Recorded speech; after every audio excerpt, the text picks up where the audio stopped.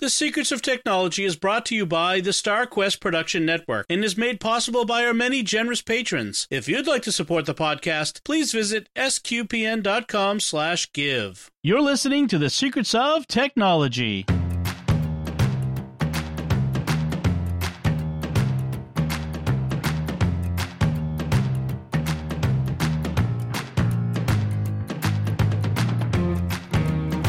Hi, I'm Dom Bettinelli, and you're listening to The Secrets of Technology, where we discuss the technology news that's important to you from a uniquely Catholic point of view. And joining me today on the panel are Father Andrew Kinstetter. Hi, Father Andrew. Hello, Dom. And Pat Scott. Hi, Pat. Hello, all. So we are once again gathered together here in this Advent season, but talking about technology. And as we've been doing in our recent weeks, we're going to talk about our Christmas gift ideas for the techie gadget person in your life. These are just some things that we think might be worth consideration if you're trying to figure out what to get somebody or to put on your own Christmas list, perhaps. And these might be some fun things to think about. So, Pat, I'm going to let you go first. What do you have to offer on some Christmas gift ideas? Well, everybody in my family, when they walk in the door, wants to find a place to charge their device. So I have become very enamored of Anker's products, and they have ones that have 4 or 6 or whatever little charging stations. All you do is just plug in the right one, and they're all right together. It doesn't take up a lot of space, and it sure saves the devices choking while people are talking or whatever. And so I've given a link, or there will be a link to both the USB chargers that are great for this family type of setup, as well as the portable charging banks. I've got several of those. One that looks like an oversized lipstick that fits in my purse really well, and others are a little bit larger that I slip down in my iPad case, but to be able to charge up while I'm on the go. And so that's my first pick of the week, or the first Christmas pick, pardon me. So, yeah, those are great ideas. What I love about the Anker ones is that they come in various form factors. So some are round, some are thin, some are chunkier, so it's just for different uses. Like one I keep in it's slim. I keep in my pocket, sort of like next to my wallet, which is great. And it's not very large, so it won't do a long charge, but it's usually got just enough to get me there. And then you can get ones that are gigantic that you have to carry around a suitcase that'll power everything for a week. It's got the range, so that's a great idea. I like the portable power bank ones, and that's also the kind that you plug into the wall. If you're like the average family, I think I read today, the average family has 11 devices in their home. So right. a couple of these 6-port charging devices might be useful for some people. And I've really had very good success with the quality of the Anker products. So I just almost don't buy anybody else's charging or power blocks. Yes. If it's got the Anker brand name, I'm like, that's for me. That's good. All right. Excellent. Father Andrew, what do you have for your first Christmas gift idea? So my first Christmas gift idea, there's a tiny little backstory to it. I was in Denver in November and came across an Amazon brick and mortar store. And out of sheer curiosity, went to check it out with my brother. And in there was this cool little Bluetooth-enabled Star Wars device that you put your hand over the top of it, and it senses your hand, and it controls what's happening on the app for iOS or Android. And so what it is it's a device by Kano, and it's basically called a Star Wars The Force coding kit. So it's an actual little Bluetooth motion sensitive little device that you build yourself. There's instructions in this package. You build the little motion sensitive device. You can make it the Empire or the Rebellion, and you can make it light up red or light up blue. But then there's a companion app to it that works. I think it works for iOS, Android, but I think it also works on a computer as well, as long as it can connect to this device. But the whole idea is that you're actually building the code, so a computer code that would operate how this device works and what happens when you put your hand over the top of this device, how it responds within the app. So it's an awesome visual way and a fun way to teach young people how to code without giving them a book on C++ and, just telling them to learn. So that was my only experience of it. So it's meant for young kids to the elderly. So it's not a age specific sort of thing. And I had to throw out a Star Wars gift for Christmas this year, regardless. So, of course, Mom, if you're listening, this might be something that I would like to. I know. I'm looking at you. I was thinking it had to be a Star Wars gift. So that's of course. But that's really cool. I know some children who would like something like that. So I'll have to keep that in mind. It's kind of like Swift Playgrounds that Apple has, the app that on the iPad, but Star Wars, which makes it like 10 times cooler. So totally. It's got a lot of force behind it. Yes. Yeah.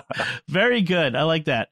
So my first Christmas gift idea here is something somewhat practical, I think. And it is, and I have the wrong link to it, but it's a travel electronics bag. And what I mean by that is it's a bag for organizing all of the cords and cables and all the gadgets that you like if you go on a trip, or even if you're taking a laptop back and forth to work.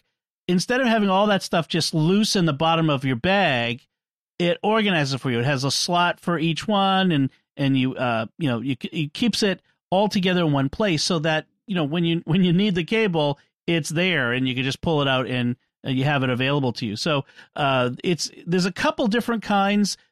I like one that's just a mesh bag. So it's sort of I think sometimes they advertise them as like makeup bags, but it's just a sort of see-through mesh bag, and I check my stuff in there. There are other ones that are a bit more organized where you're they have slots that you put the cables in. So there's a couple different kinds. I'll put a couple different links in the show notes so you can check them out. But it's a nice practical gift, and they're really inexpensive. So you could probably get a couple for somebody, or for stocking stuffers for a bunch of people. They're really useful. So travel electronics cable organizing bags. All right, so that's our first set of Christmas gift ideas. Pat, what's your second Christmas gift idea? Well, when I got the iPhone 10, I realized it has a capability of charging wirelessly, which I had never been interested in. But my brother had a little charging station for one of his phones that was kind of a slanted thing that you could just sit on your desk and just slap it in there. And I thought, that sounds kind of cool. So I went and Anker had one, and it has been really nice. It sits right on my computer desk, and I just slap the phone in there, or just lay it in there, and it charges while I'm working, and yet I can still see it and use it, as opposed to being across the room in my charging station. So I found that to be very helpful. And guess what? It's by Anker again. So at any rate, that's what I would suggest. Excellent. So, I have the same model sitting on my bedside, right next to my bed. It's really nice. The nice thing about the fact that it stands up is that when it lights up with an alert, or a notification, you can see it, as opposed to having to like bend over or have to pick it up off the charger. So right. Yeah, that's a good one. Father Andrew, what's your next Christmas gift idea? So my next one, I'm going to keep kind of going with the fun gaming kind of theme here. I really enjoy little tiny puzzles. So if you were to walk into my office right now, and I was going to grab it, but it's on the other side of the office, but I have a Rubik's Cube in my office. Mm-hmm. But I also have some of those other little puzzles that you have to like take the metal pieces apart and put it back together. And so I find that they're just really fun things to have in the office as you're just kind of hanging out, or if someone's coming to visit, or you've got, kids in the office and they want something to play with. So I love puzzles like that. And so my Christmas idea for the techie is what's called the Go Cube. Have not actually played with this, but was watching YouTube videos on it, and it looks really fun. It's basically a smart Rubik's Cube. Ooh. So it's a Rubik's Cube and it connects to an app on Android or iOS. And on the app, you have a live 3D animation of the Rubik's Cube. So as you turn the cube, it's going to show on the screen what it looks like. And the idea is that you can actually, it will teach you how to solve the Rubik's Cube. Ooh, I need that. So you can learn how to do it, but there's also ways to set it up so that you and someone else can basically battle each other for how quickly you can solve it. There's other puzzles built into the app that you have to use the Rubik's Cube for, and it's just a really fun way that you can add some tech to the puzzle that is the Rubik's Cube. Because if you just have the Rubik's Cube and you're not super familiar with it, you might just try it for a little bit and then give up and not go back to it. So very cool. That is my second pick for Christmas. That is cool. I mean, I'm old enough where the Rubik's Cube was just like, if you wanted to solve it, you just broke it apart and put it back together again the right way. Rip off the stickers. Or my brother did that once. Ruined my Rubik's Cube. Oh. But this is really cool. And like there looks like there are games that go with it too. Like you can games that on the phone or the tablet. That's really neat. Wow, what are they thinking? Yeah, I know who that'll go to. I've got somebody in mind already. And it's not you, Dom. I'm sorry. Okay, all right. All right, well, that means I get the last pick here. And mine is a bit of another somewhat practical device for kids. They are Puro Sound Labs volume limited kids Bluetooth headphones. Now, the two aspects of this make it really attractive to me. One is they're Bluetooth, means they're wireless. My kids have headphones with wires that they plug into iPads or iPhones, and they're constantly, like I used to before I went Bluetooth, constantly catching the cord on stuff and knocking the phone to the ground and all that sort of stuff. So this is they're Bluetooth, so that eliminates the cord. But the other thing that's really nice about them, which is even better, is that they're volume limited. They are prevented from getting above the World Health Organization's recommended level of 85 decibels. Because their recommendation is basically to protect young listeners' eardrums from early hearing damage by limiting the total of volume possible, which I think is really great. I think that's a nice idea. And they come in a variety of colors, and they're not too expensive. They're for Bluetooth headphones, of somewhat pretty good quality. They're what is it, like $60 right now on Amazon? So not too expensive. So that's a pretty good price. So those are my pick. The volume limited Bluetooth headphones from Puro Labs. Cool. All right. Excellent. So that's a good set. So, folks, we've had a whole bunch of Christmas gift ideas for you over the last few weeks. And if you want to check them out, you can go to our website, sqpn.com/technology, and look at the last several episodes, the show notes from our last several episodes, to see all the different gift ideas that we've had. And if you're hurting for a gift idea for a techie friend or a gadget hound, maybe one of these will work for you. Excellent. This is Dom Bettinelli, CEO of SQPN, with a special message. The StarQuest Network is fulfilling its mission to explore the intersection of faith and pop culture, and in the past year we've reached stunning new heights. Our programs are reaching broad new audiences with a message that helps us discern good entertainment, make sense of the world, and share the gospel with others. We continue to launch new shows and bring back great shows. We just relaunched Secrets of Star Wars, which comes at the perfect moment to capture the excitement over the new show The Mandalorian and the climax of the new Star Wars movies. The support of our audience is vital to this work and has helped us grow closer to meeting our financial obligations. For that, we are very grateful. But we still need to close the gap. Every new gift extends our deadline, but until we eliminate our deficits, the future of StarQuest and your favorite shows remain in question. This is why it's crucial we hear from you this Advent and Christmas, the time when nonprofits receive most of their support for the year. If you're already a supporter of StarQuest, we are very grateful, and we ask you to prayerfully consider increasing your support at this time. If you are not yet a supporter, please become one now. We urgently need your help, and every gift counts. Could you give $15 or even just $10 per month? That lets us provide more than 40 hours of professionally produced shows with compelling content. We have special thank you gifts for donors at several giving levels. If you are a business owner or just want to provide a leadership level of support, we now have a special giving level for sponsors, like in public broadcasting. For $500 per month, you or your business can sponsor one of the shows on our network. Listeners will hear a message in every episode thanking you for your sponsorship and giving your website. We'll also have your name and link on the SQPN webpage and in the show notes of every episode during your sponsorship. Whatever level of support you can offer, whether large or small, please show your support for SQPN this Christmas, and remember that your gifts are tax deductible. Just go to sqpn.com/give. That's sqpn.com/give. And may God bless you and yours as we approach the celebration of our Lord's birth. All right, so let's move on to our next topic this week. We wanted to talk about the important topic of two-factor authentication. Now, two-factor authentication, sometimes called multi-factor authentication, is a method of making computer devices more secure than just through a password. A password is an okay security in fact, in that it's better than no security at all, no password at all.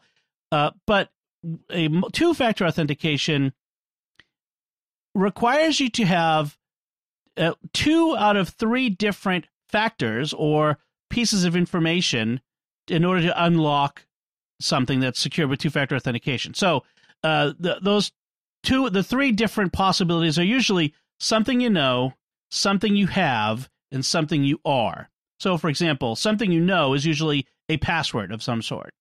Something you have is usually either like a key, like a key fob, like a radio transmitting USB key or something along those lines, or a second code, two-factor code, and we'll get into where that comes from, why that's different from a password.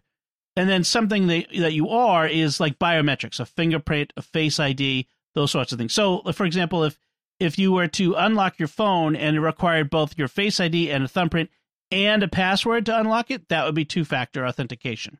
All right. So usually two-factor authentication means, for our purposes, is a password and a code that is being constantly generated. It's constantly new that you have to enter into a system. So the most common kind is this kind that's generated by Google. They offer this service, and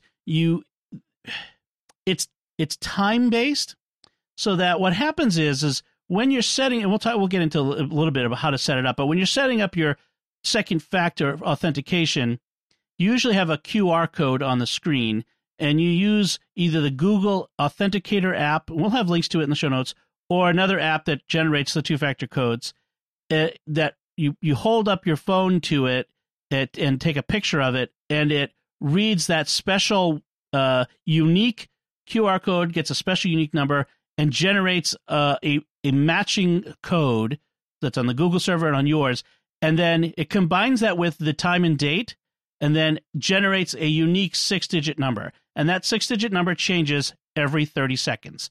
And as long as you have that app on your phone and you have that code still set up correctly on your phone, you will be in sync with the Google servers every 30 seconds.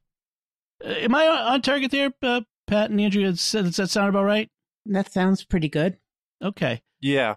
The only thing that I would throw in there is perhaps some way that people might already be familiar with it is often if you're logging into a website, sometimes they will text message you a code. Right. And that's also a form of two-factor authentication, but it's inherently less secure.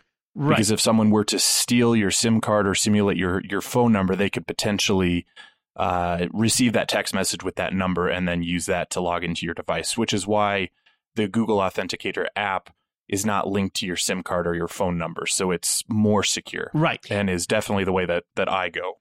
And then the other method that Google also uses and Apple that if you have your phone with you and you are trying to log into something else, it will use one of their own apps to pop up a notification, which gets around the text issue of security. Right. And the app then says, are you trying to sign in? Here's the code you type in.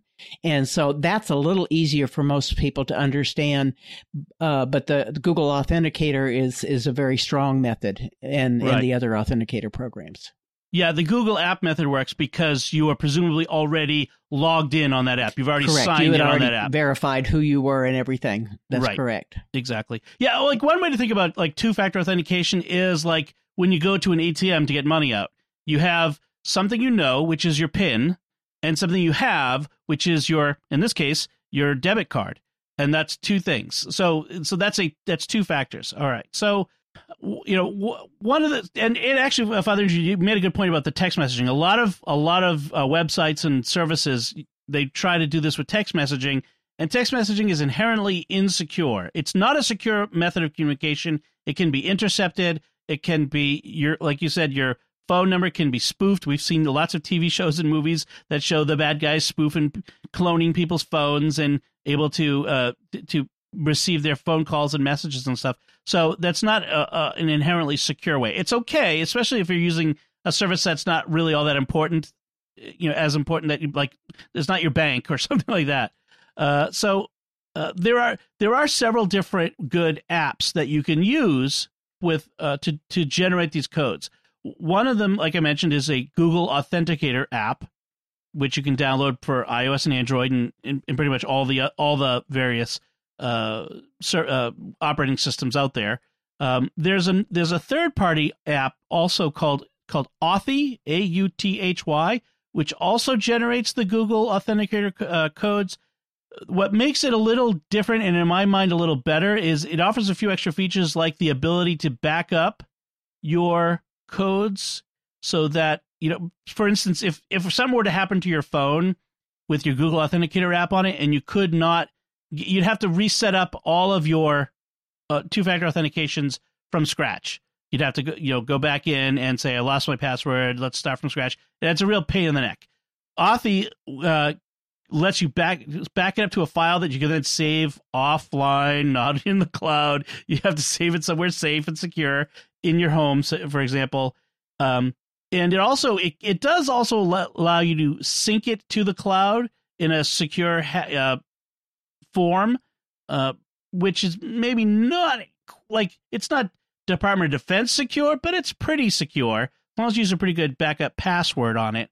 But that also helps you in case, again, if you lose your phone or you get a new phone and you want to resync your phone to the code. So the Authy is a pretty good app. And the other thing it has, what I really like, is that it has an Apple Watch app on it, so that I can, once I'm logged in on my watch, and as long as the watch is on my wrist, it's logged in, then I can get the codes on my watch without having to pull out my phone. So that's a good thing. Another service or another app that's out there is Microsoft has their own authentication system, the Microsoft Authenticator app that they use with their various services. So Microsoft Office, OneDrive, all of the different Microsoft services that are out there. I think Skype now actually just started offering Microsoft Authenticator authentication, two-factor authentication. So do you guys know of any other systems that are out there? LastPass has one also, and each of these, like the Microsoft one, for instance, isn't just for Microsoft products. You can use it as an authenticator for other things as well. Right. LastPass, as I say, has one out there. Other than that, I am not familiar with any others. Did you mention 1Password? Well, 1Password uses the Google Authenticator system, but that's another one. Yes, you can set up Google set two-factor codes inside of 1Password. Another one that uses it is Steam. The gaming platform also has their own Steam app that you can put on your phone. Oh, I'd forgotten about that. Yeah. Yeah, I've had to use that a few times. Like when I'm logging in, like on my desktop, it wants the code from my phone. That sort of thing. That's a big deal because a lot of times when these games are expensive, and sometimes you get loot and various things that you buy, like the in-app purchasing. And so you could have lots of money tied up in these games, that especially, some of these games you can buy extras for hundreds and hundreds of dollars, and people could steal it from you if they were able to log into your account. So it's important to keep that secure, and that's why they offer that. That, and Facebook also does that too. Yeah. Do they have a separate authenticator? Well, they have, if you've got their app, then you go to the app and get the code from there. It's built into the Facebook app. Okay. That's right. Now that you mention it. So let's talk about like how you set it up. I don't want to get too much into the details because each one varies a little bit, but sort of the broad strokes of it is when you're going to a website, you're setting up an account for the first time, or you've already got an account and you want to set up the two-factor authentication. What happens, as I mentioned before, is usually what happens is something along the lines of it'll put a QR code up on your screen, and it's that little square that's got all the blocks on it in a random pattern. And what you'll do is you'll open up your Authenticator app on your phone, let's say, and you'll say, I'm adding a new two-factor, and then you'll hold your phone up. It'll ask to use the camera if it's the first time. You'll hold your phone up, and you'll just hold it up in front of the code, and it's usually really quick. You don't have to say take a picture. It just sees it and connects. And then it will set it up. It does all the work itself, and then it will generate a code for the first time. And then on screen, the on your computer, say, it will also generate a code in the website or service that you're setting up the two-factor for. And what it wants is you to enter in the code that you just generated on your phone, so that it makes sure that we're properly matched up, right? We're all set. And couple things it does is a lot of times they'll either say, okay, now you print out this form or this code or save this code somewhere. This is your backup. This is your only way in if you lose this. Sometimes they'll say, here are 10 one-time codes that will always work. You can print this out or save this somewhere, something like that. And please do that. Print it out, save it, put it in a lockbox, put it somewhere safe, because a lot of times if you don't do that, you'll just lose access to that account if you lose your second factor. It's that secure. It's a good thing. It's a good thing that it's secure. And that's pretty much it. And then just whenever you need to generate a code, you'll open the app, you'll go to the particular entry for that website, and the say Google will ask for your code, and you'll look it up on your phone, and you'll see the numbers there, and you'll just type them in like that, and hit enter. And as long as you haven't expired the 30 seconds, it's usually giving you a clock of the time that's going to expire before it generates a new code. As long as you get that in time, you're all set. So it's pretty convenient. What do you guys use for your authentication in general? I mean, I know there's several different kinds that I use, but what do you do in general for your authentication, Pat? I typically use the Microsoft one, and I've got most of my accounts set up in there. As I say, I also have the Google two-factor that just pops up in the apps. And so I can either pick up my Android phone or I can pick up my iPhone, and it pops up within the app. Okay, here you go. Are you really trying to sign in? I have used the Google one. I just find the Microsoft a little easier to set up for some reason. I don't know why. But it seemed to work faster for me. And the main thing is to remember that when you are logging into these important accounts that you need two-factor on, keep your phone handy, because, if it's not there, that's a very, very frustrating issue. Right. Father Andrew, what do you do for your authentication? I have used the Google Authenticator app for years and years and years. So I use it for pretty much all my main accounts: Google, Dropbox. I've got Facebook on there. I've got my Microsoft account on there. I've got Twitter on there as well. And I've never had a reason to explore any of the others, so I've never actually looked at the Microsoft or Authy or any of those. I have never looked into them. So the Google Authenticator is simple for me to use, and I think it's pretty just basic and straightforward. I may have tried it early on and ran into some bumps. I need to go back and play with it some more. Yeah. I use, and it's back. Yeah, go ahead. It's through Google, and I trust Google, and they're typically known to be a pretty secure and private company compared to some of the others out there. And So I've always I'll put my bets on them. Okay. So I was a Google Authenticator user early on and switched to Authy. I had a bad experience where I screwed up and deleted the Google Authenticator app off my phone and lost everything and had to start from scratch. And it was that's why my warning earlier was heartfelt. So that's why I ended up switching to Authy, because I like having the backup and that knowledge that it's somewhere. I also do something else, which is, again, you mentioned earlier, Father Adrian, we briefly touched on it. I also put them in 1Password. The reason being is my password to get into 1Password is very secure. I'm very confident that it is safe. And I like the convenience that when I'm logging in on my browser on my desktop, what it does is if I've got the second factor in the account on 1Password, I hit the shortcut, enters in my username and password, and then it puts the one-time code into the clipboard buffer so that when that comes up, I can just paste it in. And the nice thing is then it reverses that after I've logged in and puts whatever was in the clipboard buffer before back in it, so that I don't have to lose my, whatever, if I was copying and pasting something somewhere, I don't lose that. So that's really nice. And I generally like doing that the way I do it is I set up in both Authenticator and 1Password at the same time, so that when the QR code pops up, I do it with my phone.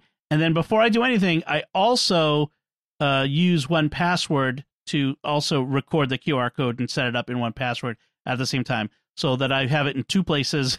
I'm not going to get caught again. You're losing my codes. That's just me. So I feel fairly confident about that now that I've said it on a podcast. That something horrible is going to happen. But one other second factor authenticator that we didn't mention here, we might have briefly touched on it, is that Apple has their own system, of course. And the way that it works is it relies on most Apple users having more than one Apple device, and that's the limitation of it. You have to have two Apple devices for it to work. Two Apple devices on your Apple ID account, and so if you have, say, a phone and an iPad, when you're doing certain things where it requires you to log in and have that second factor, it will pop up something on your screen, a dialog box, and will say someone's trying to log in your account from, and then it will usually give a location. That location can vary. If it's not your phone, for instance, which has a GPS, say it's your iPad, it's going to try to go based on its best guess based on maybe the Wi-Fi signals that it sees around, it triangulates them, or sometimes they can try to finagle out a location based on the IP address from the internet service provider. For example, whenever I do this, it usually either has me in Framingham, Massachusetts, or Randolph, Massachusetts, two towns that are not the town I live in, which are generally far away. But I'm like, okay, I know it's always one of those two, so that's fine. And then it gives you a code, and you just enter it in. So it's a little different, but it's still pretty good. And again, better than nothing. And one of the nice things that Apple does is if you do get codes in via iMessage, via text, it will offer to paste those in on your iPhone, or if you're using Safari, for instance, it'll offer to paste them in automatically. Again, getting them via text is not recommended, but if that's what they have, that's what they have. I mean, frankly, TurboTax should stop doing it via text, for instance. I know that Intuit has been doing it that way. A lot of these systems need to get better at this. I think Twitter also does it via text. Just a terrible idea. But if you have a choice of having just as password or a second authenticator using text, I would always go for the second authenticator, yes, even if it's text. Because it's at least better. Whenever there's a vulnerability in two-factor, even with security experts, they say, yes, even if we found a flaw in the two-factor, it's still better than just the password. Always. Right. Always. That's right. That's right. One other thing I was going to say was if you have, say, shared accounts, for instance, a business, you say you have you have a company or store or a business with a company Twitter account or company Facebook a business account or something along those lines, that you need a two-factor on that. It's hard to share two-factor, as we've just mentioned. So that's another reason why it might be good if you have like a team or company 1Password. You can put it in a shared vault with the two-factor in there, and then anyone who has access to that shared vault has access to the second factor code. So that's something to consider. Yeah, I had a client that basically they were sharing one Dropbox account across all of their people, and they would all do that. And then when the two-factor got turned on, then they'd always have to wait for the one person to call in. And I said, get the team version. You're going to be so much better off, and each person can authenticate their own that way. That's right. It's much more secure if everybody can have their own. But like, for instance, we use Hootsuite here at SQPN to manage our social media, and the way they do have something called single sign-on. It's much heavier duty than we need. So what we do is we have a shared 1Password vault that we put the single account in with the two-factor authentication in it. But yeah, something like Dropbox, it's intended to be used by one person at a time. Right. So right. That's different. Yes. Any other considerations that you can think of thinking with two-factor authentication? Anything else we should be talking about? Well, the one thing I try to tell my clients is that, again, remember whoever is going to be helping you if you're in the hospital. You've got to be able to, like I usually tell people, wherever your will is, also put your page of your master passwords and what device you use to authenticate with and what password you use to get into that device. Because if all of a sudden you're gone and somebody can't get into any of your accounts because they don't have your phone, the way to get into it, you got a problem. Right. That's a good point. And that's probably a good place to also put your backup codes and all that sort of thing, because if something happens to you and your phone at the same time, then you're in big trouble. You don't want to make life any more difficult for your loved ones at that really difficult time. So it's something to consider. All right. And any other considerations then? I think we've pretty much covered most of it. If you have any particular questions, anything that we've mentioned that you want us to clarify further in a future episode, please feel free to let us know. Send an email to technology@sqpn.com, and we'll be happy to try to clear it up and get some more information to you. But this is very important, and it's worthwhile trying to figure it out and doing it well. And we'll put some resources in our show notes that link to more information about setting up two-factor authentication. All right, so let's move on to some headlines this week. Speaking of passwords, Google Chrome is got a new version out, and it's now incorporating a new feature that warns you when your password has been stolen. Now, there's been services before, one called Pwn to Own, and I think that's what it's called, right? Pwn to Own, and others like that, and even Chrome extensions that you could use that would warn you when your passwords have been stolen. Well, this is now incorporated right into Chrome itself, so that when you're at a website and you're going to log in, it will say, "Oh, that's your username. Yeah, your password's been stolen. You need to change your password," which is very helpful. Now, how do it know? Is the old saying go? How does it know that your password's been stolen?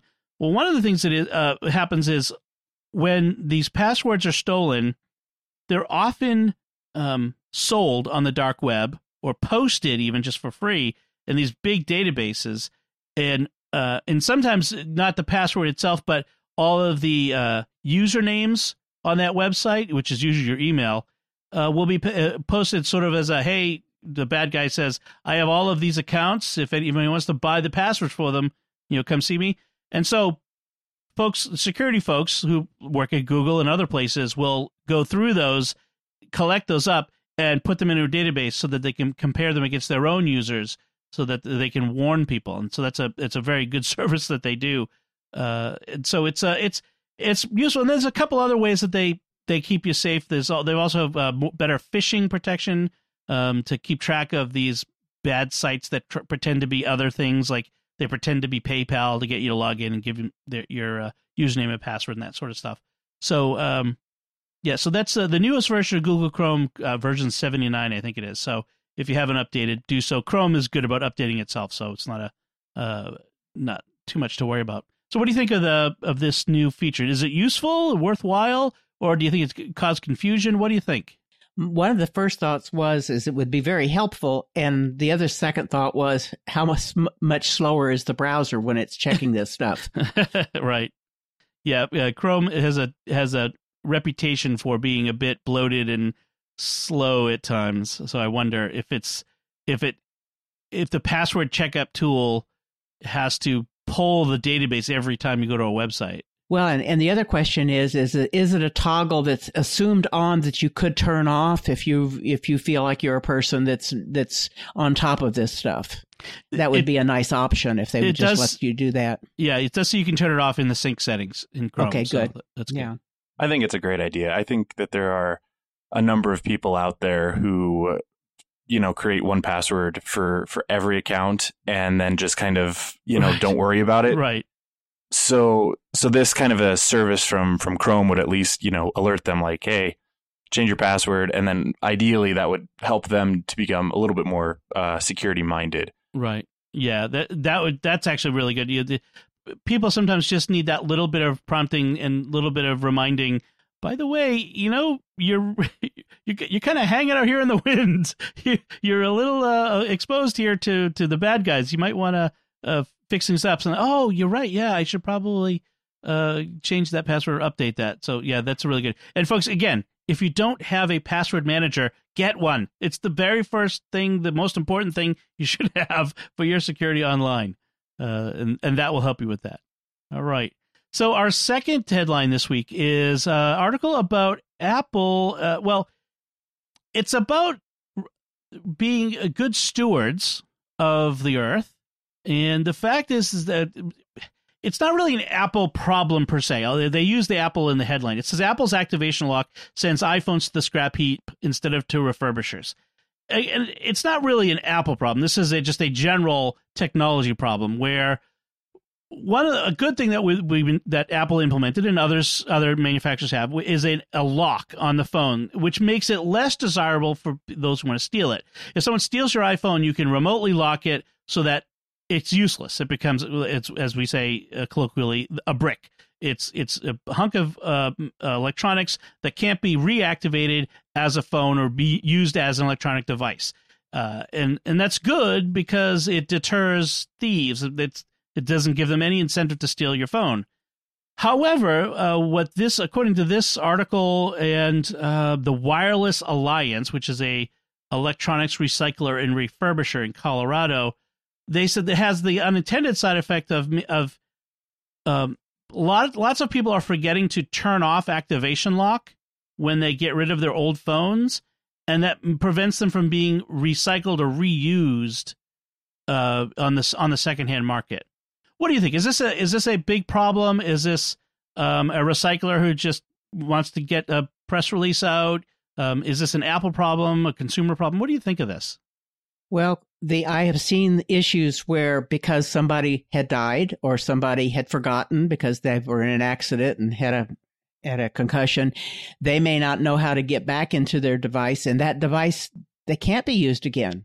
And I really wish there was a way you could say, well, we'll send this back to Apple. We don't need it back again. Just send it to Apple, let them unlock it and wipe the data. But yes, I see this as becoming much more of a problem. Somebody steals a phone, they can't use it, it goes in the trash, or it can't be reused, can't be recycled. And with Android phones, you can wipe them. So it is more of an Apple problem. You can wipe a phone so with an Android phone, it can be wiped. There is no activation lock. There's no activation lock. And by the way, it's also come up on Apple Watches that somebody might have sold an Apple Watch to somebody else, forgot to remove the activation lock. They can't get a hold of the person they bought it from anymore. They threw the information away. This was an actual case. They've got a watch they paid for that they can't use. So one of the things I was going to say was with an Android phone, though, the flip side is if you can erase it and it doesn't have an activation lock, that means that if someone can steal a phone and you have no recourse, they've got it. That's true. And they can, so they have more incentive stealing it. But I mean, I see it's sort of you're kind of weighing these two goods here, the good of the activation lock and the good of being able to wipe and recycle. I think the activation lock is sort of separate from the someone dies and you don't have their password. That's not really the activation lock, is it? I mean, that's really just the password. Well, no, it's an activation lock, because if you don't have the password, you can't get back into the phone. You can't reuse it. You can't reset it. Right, but that's not about activation lock. That's just password, right? No, I'm talking about activation lock. Oh, I see what you're saying. So even if I don't have the password, if I just want to wipe the phone, to give it to my family member, you can't. Right. Okay, I see what you're saying. Right. Yeah, now, that. It would be nice if Apple had, I won't say a back door, but some way that they could say, we can take these phones and recycle them responsibly, refurbish them, or there could be one thing to say, they can unlock it, but nobody else can. So one thing that Apple, so I think there's two things that they're going on. There's refurbishing and there's recycling. So Apple does take old phones and dismantles them, and they dismantle them, but they can't be reused. But they can't be reused as phones. They take the parts and they recycle them, they melt them down, that sort of thing. But to be reused as phones, they can't do that unless they are unlocked. That's true. And like if I've upgraded a phone in any iPhone anytime recently, you get instructions from if you've upgraded and traded in a phone, you usually get instructions about how to unlock it. You have to sign out of iCloud, and then you can reset, erase all content and settings from the phone, and that wipes the phone completely. Father Richard, what do you think of this? Is it the weighing the goods here? How do you fall on that? I think I'm more in favor of it. I totally understand the unforeseen situations, the death of a loved one, or those kind of situations happening, and it being quite the hassle there. But in general, I mean, these phones are super expensive, and so I appreciate having just that knowledge that thieves aren't going to go after my phone because I can lock it up. But I think maybe what we're getting at here in general too is just people who are perhaps upgrading to a new phone or getting rid of their old phones, and just there's a push to be aware and to be, like you mentioned earlier, good stewards, that when you're going to get rid of an old phone, don't just take off the sign out of iCloud and wipe it appropriately, and do it, set it up so that way it can be reused, rather than just not doing anything and letting it become this wasted piece of technology. And I think that's maybe partly what the topic or the headline is pointing at, is that we just have to be more aware and to be good stewards of the things that we have. And Pat, as you were saying, if you're buying a phone or a watch on the secondhand market, an iPhone or an Apple Watch, or an iPad for that matter, make sure that you're clear with people. I'm not paying for this until I am certain that this is not locked, that I can get into it. Like, there are escrow services out there where they hold the money, a third party that holds the money between you, to make sure, or do it in person, if you can. But don't just buy a watch, Apple Watch or iPhone or iPad sight unseen from random person, because you're probably going to get stuck. Maybe not even intentionally. They may be unintentional, not realizing that they need to do this. So that's very important. I think that Apple has a place on their website that you can go check for an activation lock based upon a serial number or something like that, too. Oh, it seems like I remember seeing something like that. Right. So maybe have them take a picture of the serial number on the device you're buying, which you got to trust that they're going to send you the right serial number, I guess. But yeah, that's a good point. Yes, there is I'll put a link in the show notes that to the web page in the support section of the Apple site that lets you check on the activation lock on your phone, iPad, iPod Touch. Doesn't say watch though, which is interesting. So I don't know if there's something different with that. Yeah, that may be fairly new that they haven't added to the website. But I did have an actual case where I saw where a watch could not be reused. Okay, very important. That's a good thing to consider. Good topic for folks. And it's important, again, to be good stewards. Like, these devices they cost $800, $1,000. we use them for a year or 2 years, and then they get thrown away. I mean, even if they are recycled, they can't be completely 100% recycled. It's best if we can get a long life out of them. I mean, my kids are, thanks to Pat, my kids are using iPad 2s at this point still. We got a full lifetime out of these things. So that's good. That's good. Awesome. All right, so let's move on to our picks of the week. This is a little separate from our Christmas gift ideas. These are just some ideas, some things that we want you to consider that we have run across the past week or so, and or in recent weeks that we'd like to throw up for your consideration that we think might be kind of cool. So let's kick it off with Father Andrew. What is your pick of the week this week? So my pick of the week can double as a Christmas gift, actually. So awesome. I finally recently jumped into the bandwagon for the Instant Pot craze. And so, living at the rectory, I like to do a bit of cooking when I can. And the Instant Pot, if you haven't heard of it, it's a kind of an all-in-one device. It's a crock pot, it's a slow cooker, it's a pressure cooker, and it's got all these settings, and you just Google Instant Pot recipes, and you can find all sorts of fun recipes that make what sort of feels and tastes like a gourmet meal in a short amount of time, and it's fairly easy and contained in this Instant Pot. And so I purchased an Instant Pot probably about a month ago now, and it's really fun to use, and I do really enjoy it.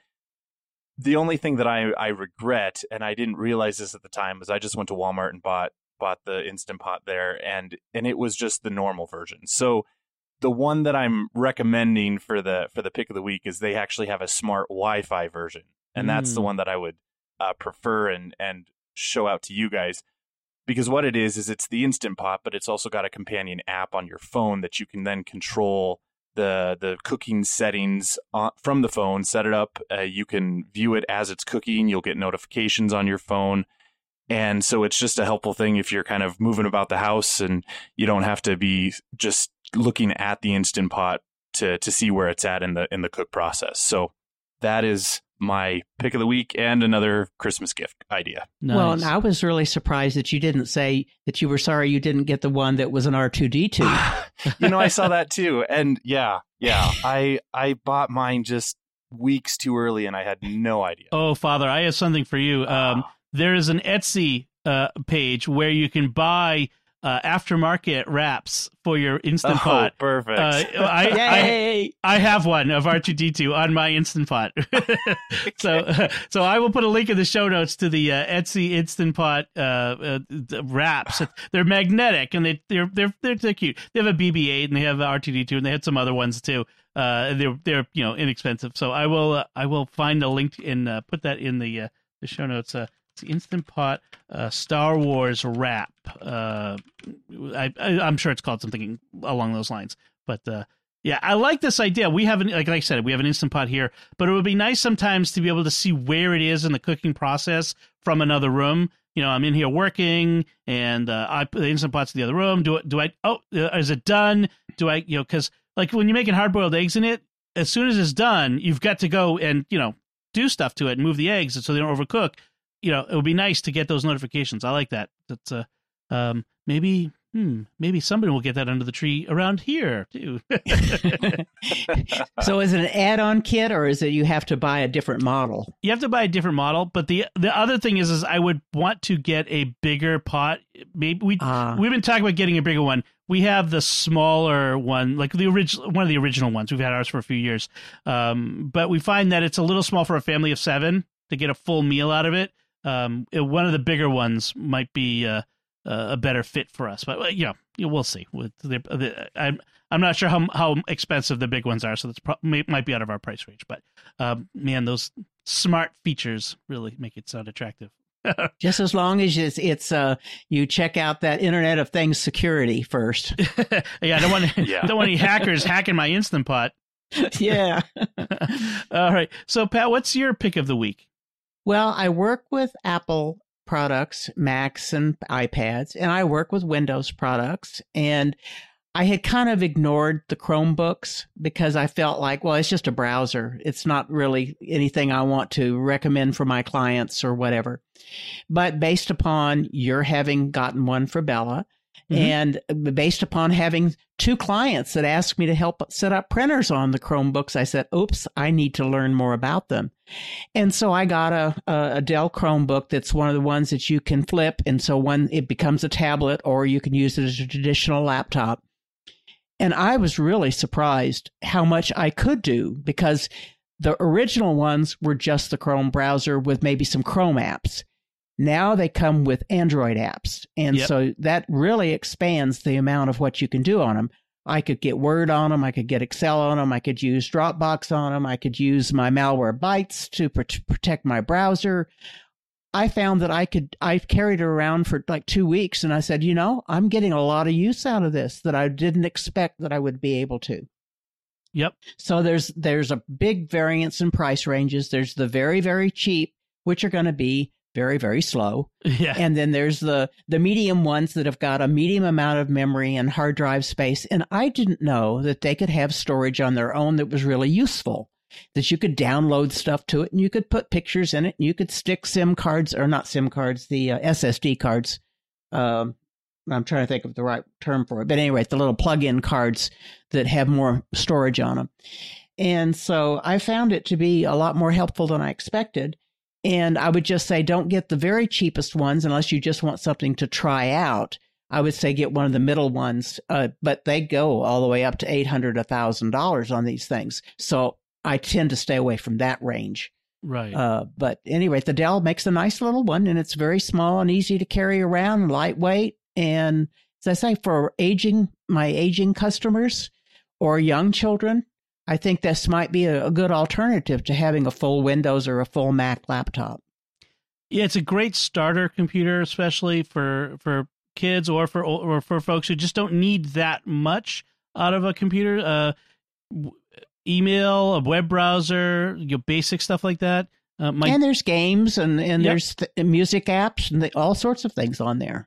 Yeah, as you mentioned, I got one for my daughter, and she loves it. She one of her favorite things is to go on Google Earth and to explore the world with it. And that's cool. And with the Google Family Link software that I mentioned, their service, one of my picks of the week early on, that allows a parent to oversee and kind of help manage and control the account. Frankly, if you have an older parent, that might also be useful for them. Not that you would prevent them from using it, but help you manage it remotely if they get into some trouble. That would be useful. Right. That's a good pick. And we'll have a link to an article on TechRadar that lists some of the best Chromebooks that are available on the market today. And it's got a full range of prices, so that was really good. All right, so my pick of the week is an app that's just been updated. It's an app for the Mac. I tried to make my picks a little broader, that they're not just Mac stuff all the time, because I know we have people who use Android, people who use Windows, people who use Linux and Chromebooks and all that sort of stuff. But this app is just so good that I had to pick it because I've been waiting for so long for this update. It is Drafts for the Mac. Now, Drafts, their tagline is it's where text starts, and the app originated on the iPhone, and it was a place where you could just quickly type stuff in, and it became this sort of inbox, just a generic inbox. And what made it brilliant was its hooks into other programs. You could send that text anywhere. You could send it to a text message. You could send it to an email. You could send it to Evernote or your to-do list or whatever. It became this place where text began and got moved other places. Then they added this functionality called Actions, which are little, like, you could program it, or little automations that will do stuff with the text that you've entered. So, for example, you could you could enter it in and say, send this to everyone in my group message called family. And you have that set up as a button. Click the button and you type them something in, and we'll text it to everyone in your group message. You can even get more complex. Text it to these people, but email it to these people and post it on Facebook Messenger for these people. It's all, however you want it. And there's an action directory online that they've made available where the community of Drafts users upload their own Drafts actions. All right, but for the longest time, that was only available on iOS. Well, finally, it is now available on the Mac, all the actions. And what's nice is almost all the actions, except for some operating system limitations, which are specific, very specific. But almost all the ones that work on iOS will now port over automatically to your Mac installation. They'll sync. So here's how I use it. This is this is admittedly a bit geeky, but this is a tech podcast, so I'm going to get geeky on you.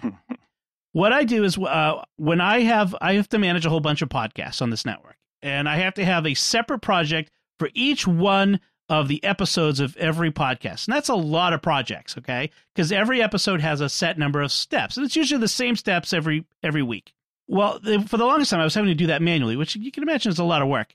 But what I did was I set up these templates in Drafts on my iPad with these fill-in codes, these variables, and then I had some JavaScript that I would run that would ask me for, okay, when is the show going to post? When will the show be recorded? What is the show number? What is the show topic? What is the time of the recording? Whatever it is specific to that show that I needed to get information. And then it would put it all in, and then it would put it into my OmniFocus, which is my project manager, my to-do software. But that had to be done on my iPad. There was just no two ways, because that's the only place I could run these actions.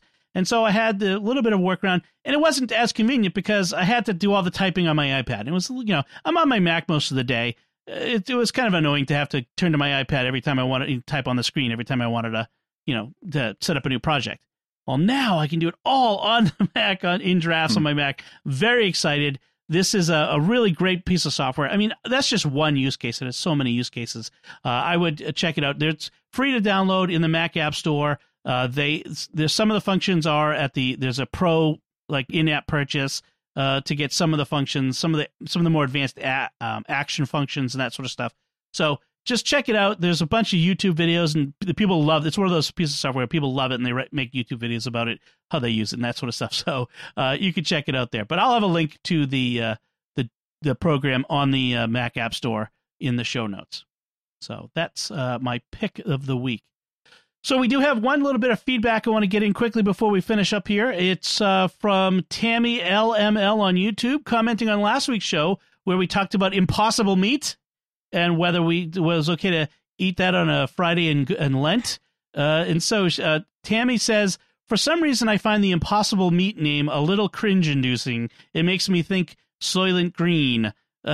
As for the morality of eating it on Fridays in Lent, I couldn't agree more. No. There's a contingent in my family that spends every Friday during Lent at the Red Lobster. It feels wrong to me to dive into crab legs and coconut shrimp because that's a treat for me, not a sacrifice. I've never had one of these burgers, but to me, we really aren't asked to sacrifice a whole lot during Lent. Save it for another day. Thank you, Tammy. That's a really good perspective. Frankly, Catholics are not asked to give up a whole lot. If you just ask some of your Orthodox Christian brethren who have to do the Great Fast, that is I won't go into it now, but Google it and find out about the Orthodox Great Fast. It is a big deal. And in fact, Byzantine Eastern Rite Catholics also do that as well. So we're not asked to do a whole lot. All right.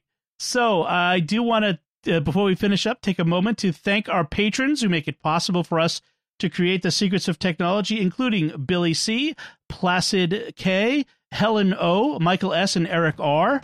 Their generous donations at sqpn.com/give make it possible for us to continue the secrets of technology and all the shows at StarQuest. You can join them by visiting sqpn.com/give.